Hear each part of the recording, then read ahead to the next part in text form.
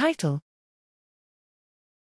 The fast diffusion of NKCC1 along the axon is driven by glutamatergic activity. Abstract: NKCC1 and KCC2 transporters regulate neuronal chloride homeostasis and thus synaptic inhibition. KCC2 activity is tuned by diffusion capture in an activity-dependent manner. The mechanisms controlling NKCC1 in neurons are unknown.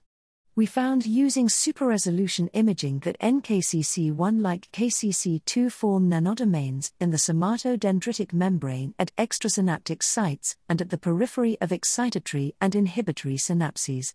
NKCC1 nanoclusters are half the size and density in molecules than KCC2 clusters.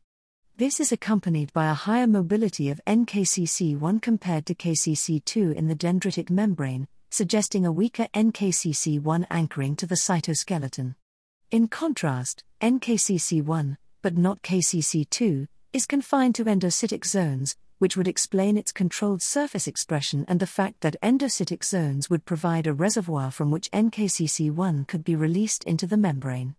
Finally, we show an increased confinement of NKCC1 in axons but not in dendrites upon glutamatergic activity blockade, indicating a selective mechanism of regulation in the axon.